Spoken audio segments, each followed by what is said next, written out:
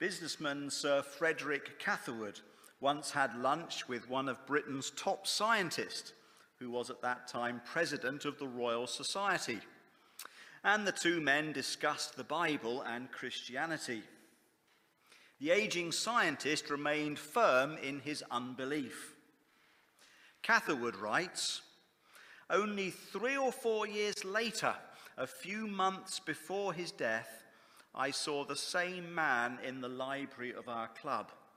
A gaunt, gloomy, silent figure, hunched over the fire, staring into nothing, face to face with oblivion.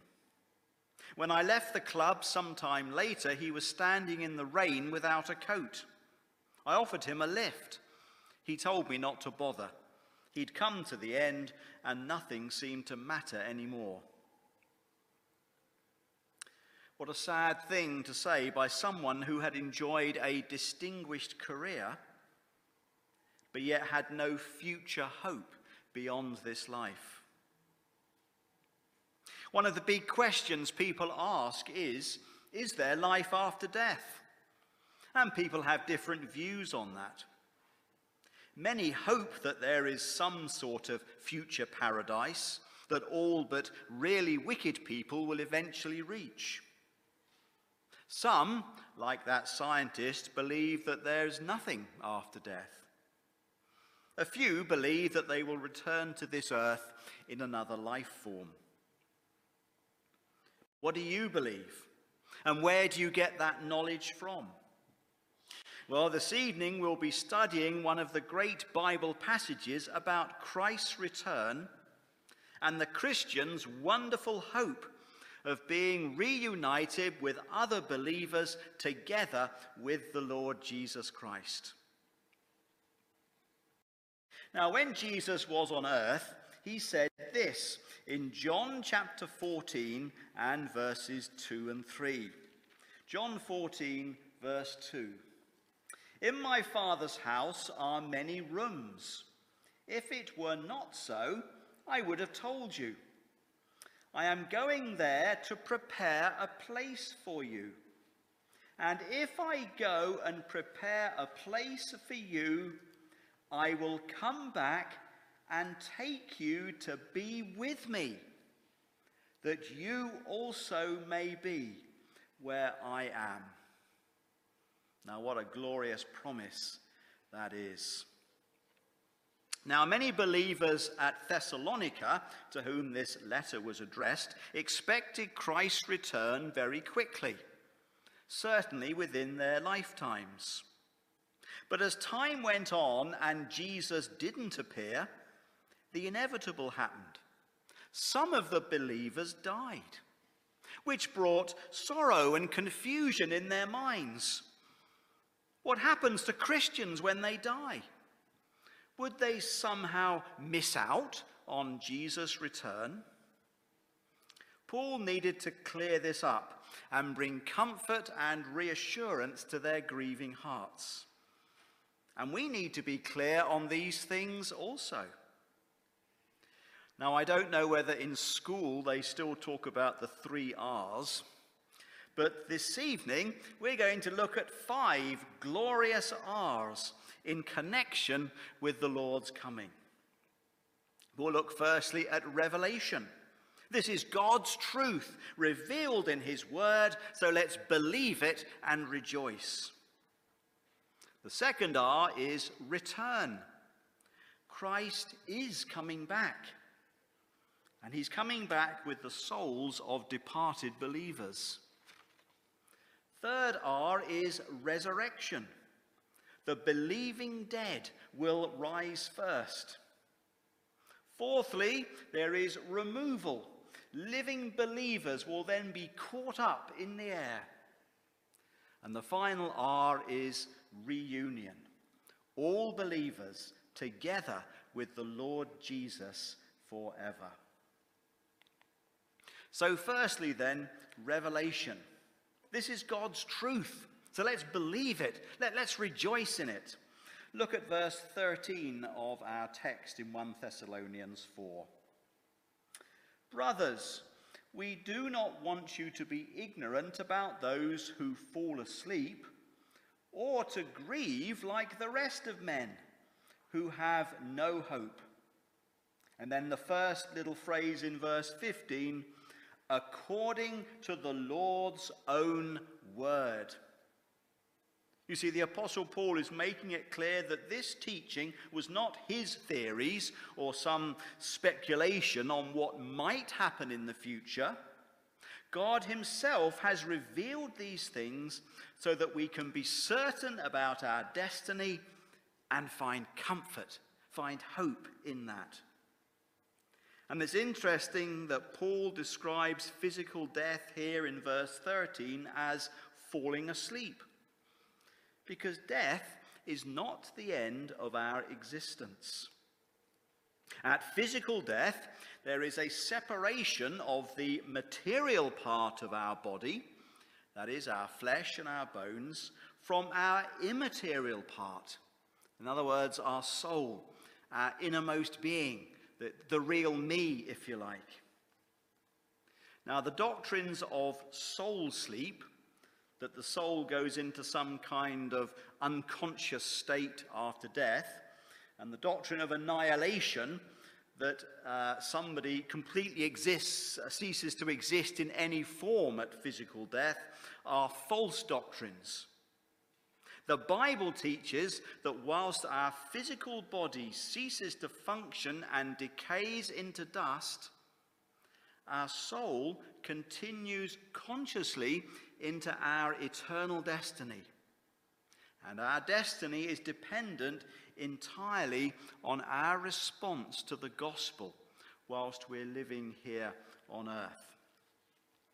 As Paul wrote in Ephesians 2 and verses 8 and 9, for it's by grace you've been saved through faith, and this not from yourselves. It is the gift of God, not by works, so that no one can boast. You see, good deeds, religious rituals, giving money and so on can never save a person. How else could Jesus have said to the criminal being crucified on the cross next to him, today you will be with me in paradise? That man had no chance to do any of those good deeds. All he could do was repent and believe on the Lord Jesus. And Paul gives the reason for this teaching at the end of verse 13. So that you don't grieve like the rest of men who have no hope. Now, that does not mean that we shouldn't grieve and feel lost when a Christian loved one passes away. The resulting sadness and loneliness is a very normal human reaction, and it's perfectly understandable. It's to be expected.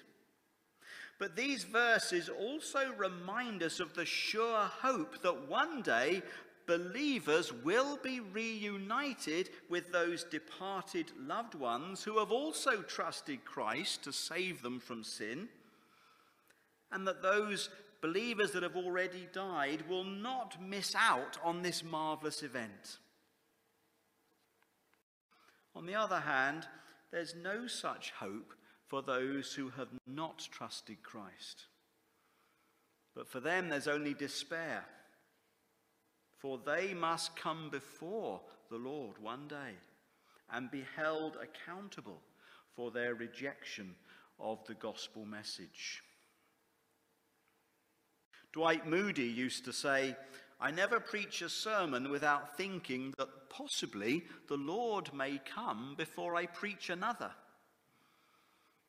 And I wonder how often we might think, well, if Christ was to return tomorrow, I'll never have another opportunity to speak to my neighbour or my work colleague or my family member about the Lord. Revelation. Don't be ignorant, is what Paul is saying in verse 13. God has revealed these truths to us through his word, and we can be 100% confident that it is the truth. Revelation. Secondly, return. Christ is coming again with the souls of departed believers. Verse 14 of our text. We believe that Jesus died and rose again, and so we believe that God will bring with Jesus those who have fallen asleep in him. And then the first part of verse 16. For the Lord himself will come down from heaven. On the third day after his crucifixion, Jesus bodily rose from death, and then after 40 days returned to heaven. Now the Christians at Thessalonica believed Jesus was going to return again and take them back to heaven as well. But what upset them was the thought that those believers who had already died and were buried would miss out on Christ's return. And what Paul is saying here is, don't concern yourself with departed believers, because actually they will be returning with Jesus. Paul wrote this in 2 Corinthians chapter 5 and verses 6 to 8. 2 Corinthians 5 verse 6. Therefore, we are always confident and know that as long as we are at home in the body, we are away from the Lord. We live by faith, not by sight. And then he says in verse 8, we are confident, I say, and would prefer to be away from the body and at home with the Lord. See, whilst we still inhabit our current bodies, well, we cannot be physically in the presence of our Saviour. But you know, at the moment we shed these old worn-out bodies, whether at the moment of physical death or when Christ returns, then we'll always be in his presence. And when Christ returns, he will bring with him the conscious souls of those believers who have already died physically. And as Jesus, along with the departed believers, returns from heaven, the second part of verse 16 reveals that they will be accompanied by 3 audible signs. Firstly, there in verse 16, a loud command. The Greek word has a military ring to it. It's like a call by the commanding officer to his troops to fall in. And although we're not told who gives the command, it does rather remind me of Jesus' shouted command to Lazarus in the tomb in John 11.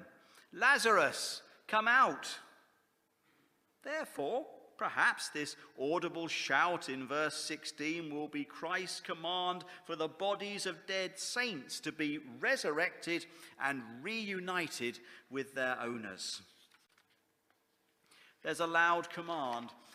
Secondly, there's the voice of the archangel.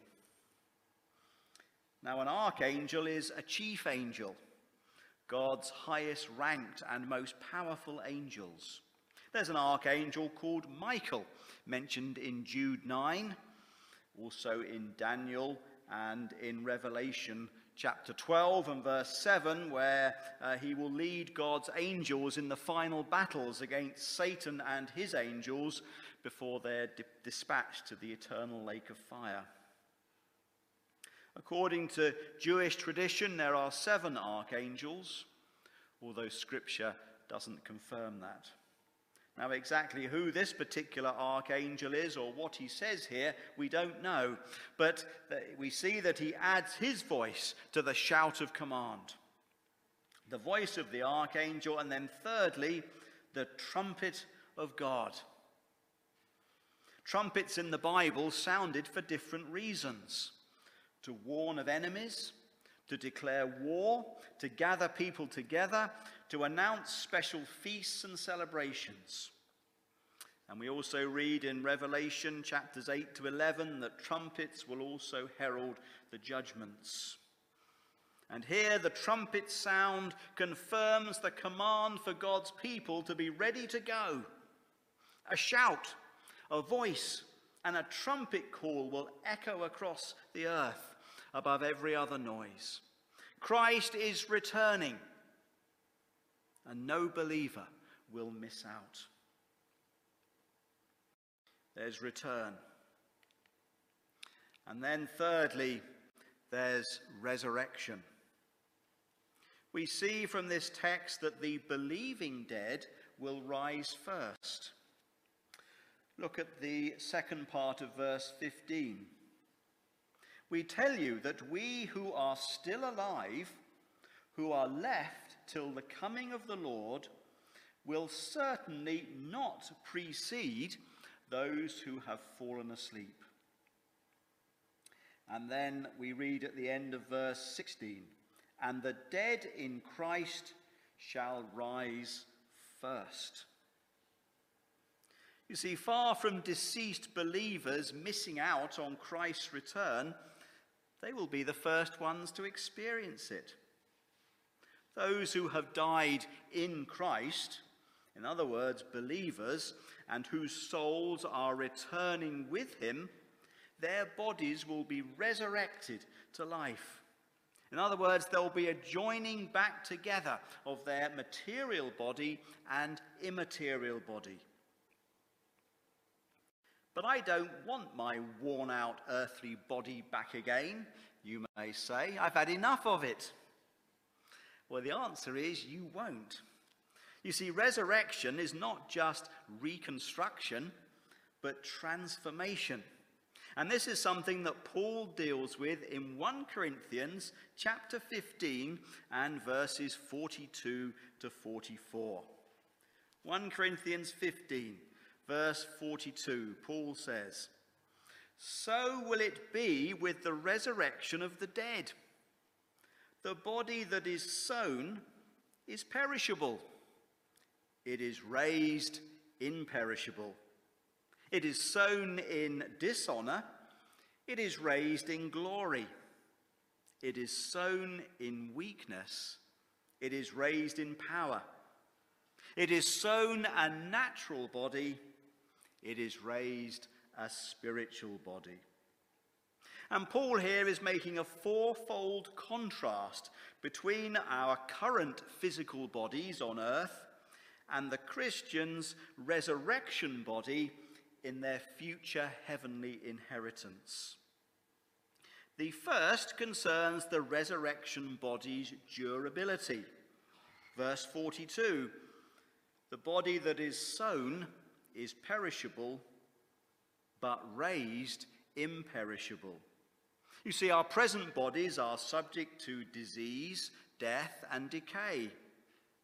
But the future body will be immune from such things. We'll never get sick and diseased again. The resurrected body's durability. And then secondly, there's the resurrection body's value. Verse 43, "The body is sown in dishonor, but raised in glory." However much an undertaker may try to dress up a body to look its very best, it's still a decaying corpse, fit only for the ground. It reminds me of Martha's horrified reaction when Jesus commanded the tomb of Lazarus to be opened. "But Lord," she said, "by this time there's a bad odor, a stench, for he's been there 4 days." But the new resurrected body will be a glorious body, perfected for eternally praising and enjoying the Creator who made us and the Redeemer who saved us. The resurrection body's value. Thirdly, the resurrection body's ability. Verse 43b, "The body is sown in weakness, but raised in power." Our present bodies have so many physical limitations. It needs rest and sleep, food, water, air, and protection from adverse environments. But the resurrection body will have an eternal self-sufficiency within it, decreed by God. There's no indication given in Scripture that the resurrection body will need sleep or food to live, for instance. And then fourthly, the resurrection body's sphere of existence. Verse 44, the body is sown a natural body, but raised a spiritual body. Currently, we have a natural physical body, one that is limited in time, space, ability, and durability. But one day, we'll have a spiritual physical body, one that is outside of time and space, one that will not have malfunctions and defects, that will not get sick or diseased, that will never grow old and grey and wrinkled. It's like planting bulbs in the ground in autumn that look dead and useless, but then in spring, seeing the most beautiful flowers grow up from them. And a believer's old body is like the bulb planted in the ground, but their resurrection body is like the beautiful flower that comes from the bulb. Now, the difference is that whilst spring flowers bloom and die on an annual cycle, our resurrection bodies will never die. They will last perfectly forever as we praise, honor, and worship our Creator and our Saviour with every other believer for all eternity in perfect unity and safety. Resurrection. The believing dead will rise first. Fourthly, removal. Living believers will then be caught up. Look at the first part of verse 17 of our text. After that, we who are still alive and are left will be caught up together with them in the clouds to meet the Lord in the air. For sleeping believers there is resurrection, but for living believers at the moment of Christ's return there is removal. The Greek word for caught up is a very strong one. It means to seize, to pluck, to take by force. You see, when Christ returns, he is literally going to snatch away all the believers living on the earth at that time, and nobody will be able to prevent them from going, not even the most secure prison. Now, how will it happen? Will believers slowly rise up in the air as Jesus did when he was taken up into heaven in front of the disciples in Acts chapter 1 and verse 9? Well, Paul supplies the answer again in 1 Corinthians chapter 15 and verses 51 to 52. 1 Corinthians chapter 15, verse 51. Listen, he writes, I tell you a mystery. We will not all sleep, but we will all be changed. In a flash, in the twinkling of an eye, at the last trumpet. For the trumpet will sound, the dead will be raised imperishable, and we will be changed. We'll be changed. In a flash, in the twinkling of an eye. It will happen almost instantaneously. One moment will be here, but in less time than it takes to click your fingers, we'll be gone. Now, of course, we don't know when this will be, but we must be prepared for the moment. Is your heart right before the Lord? Can you confidently say this evening, Jesus is my Lord and Saviour. He died on the cross and rose again to take away my sin, and I'm trusting him alone to save me. Because those who are not saved will not be able to participate in this glorious event. Warren Wiersbe writes about a quaint inscription he saw on a gravestone in a cemetery not far from Windsor Castle. It read, "Pause, my friend, as you walk by.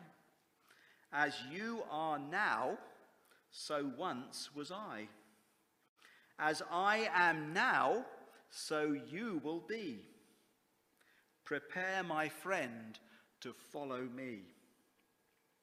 Now, someone who read that inscription on the gravestone decided to add these lines: "To follow you is not my intent until I know which way you went." Now, believers in Christ have wonderful assurance and hope because of the resurrection of Jesus Christ and his promised return. And so, do you have that hope in your heart? Where will you be going? Will you be going up to be with the Lord in heaven, or down to a terrible place to await the Lord's final judgment? Removal, and then finally, reunion. All believers together with the Lord Jesus forever. The second part of verse 17 and into verse 18. Paul writes, "And so we will be with the Lord forever. Therefore, encourage each other with these words." Resurrected sleeping believers and transformed living believers will all be joined together in one joyful reunion with our Lord and Saviour, Jesus Christ. We'll never be separated again. What a hope we have, and what comfort that brings. Will we recognize our loved ones again? Well, I believe we will. Think back to the flower bulb analogy. Although the bulb is not the same as the flower, yet there is a link, there is a continuity between them. A daffodil bulb will produce only a daffodil, not a crocus or a snowdrop. And so also, yes, we'll be different, but yet we'll still retain our perfected individual characteristics that make us unique as God's created beings. GotQuestions.org, in answering the question, will we be able to see and know our friends and family members in heaven, says this: "In eternity, there will be plenty of time to see, know, and spend time with our friends and family members. However, that will not be our primary focus in heaven. We'll be worshipping God and enjoying the wonders of heaven. Our reunions with loved ones are more likely to be filled with recounting the grace and glory of God in our lives, his wondrous love and his mighty works. We will rejoice all the more because we can praise and worship the Lord in the company of other believers, especially those we loved on earth. If Jesus was recognizable in his glorified body, we also will be recognizable in our glorified bodies. Being able to see our loved ones is a glorious aspect of heaven. But heaven is far more about God and far less about us. What a pleasure it will be to be reunited with our loved ones and worship God with them for all eternity. One question that's asked sometimes is, does the believer have some kind of temporary glorified body during the time period between their physical death and the resurrection of their transformed body when they return with Christ? Scripture doesn't actually tell us, but it would seem likely that that would be the case. But whatever happens, it doesn't really matter, because I know that I'll be rejoicing in the presence of my Saviour. I'll be worshipping him and meeting all the other believers throughout history who've already been promoted to glory. And so, as Paul says in verse 18, may we remind and encourage one another with these words, as Paul did to the Thessalonians. Revelation. This is God's truth, so let's believe it. Let's rejoice in it. Return. Christ is coming again with the souls of departed believers. Resurrection. The believing dead will rise first. Removal. Living believers will then be caught up. And reunion. All believers together with the Lord Jesus forever. Let's close with a word of prayer.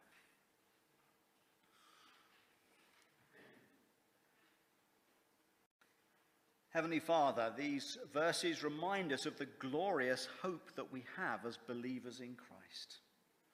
For we know that our time here on earth is not the end, that there is something so much better that awaits your sons and daughters in Christ.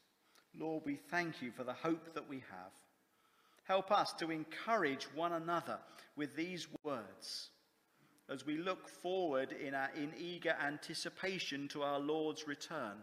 And yet at the same time know that whilst we're still here, there's a job to be done.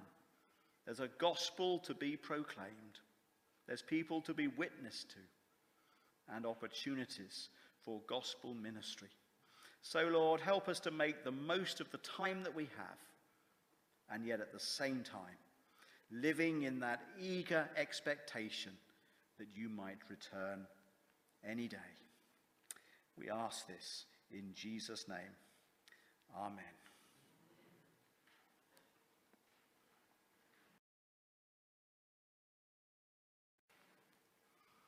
We're going to stand and sing our last hymn together. Christ is surely coming, bringing his reward, Alpha and Omega, first and last and Lord. Let's stand together to sing.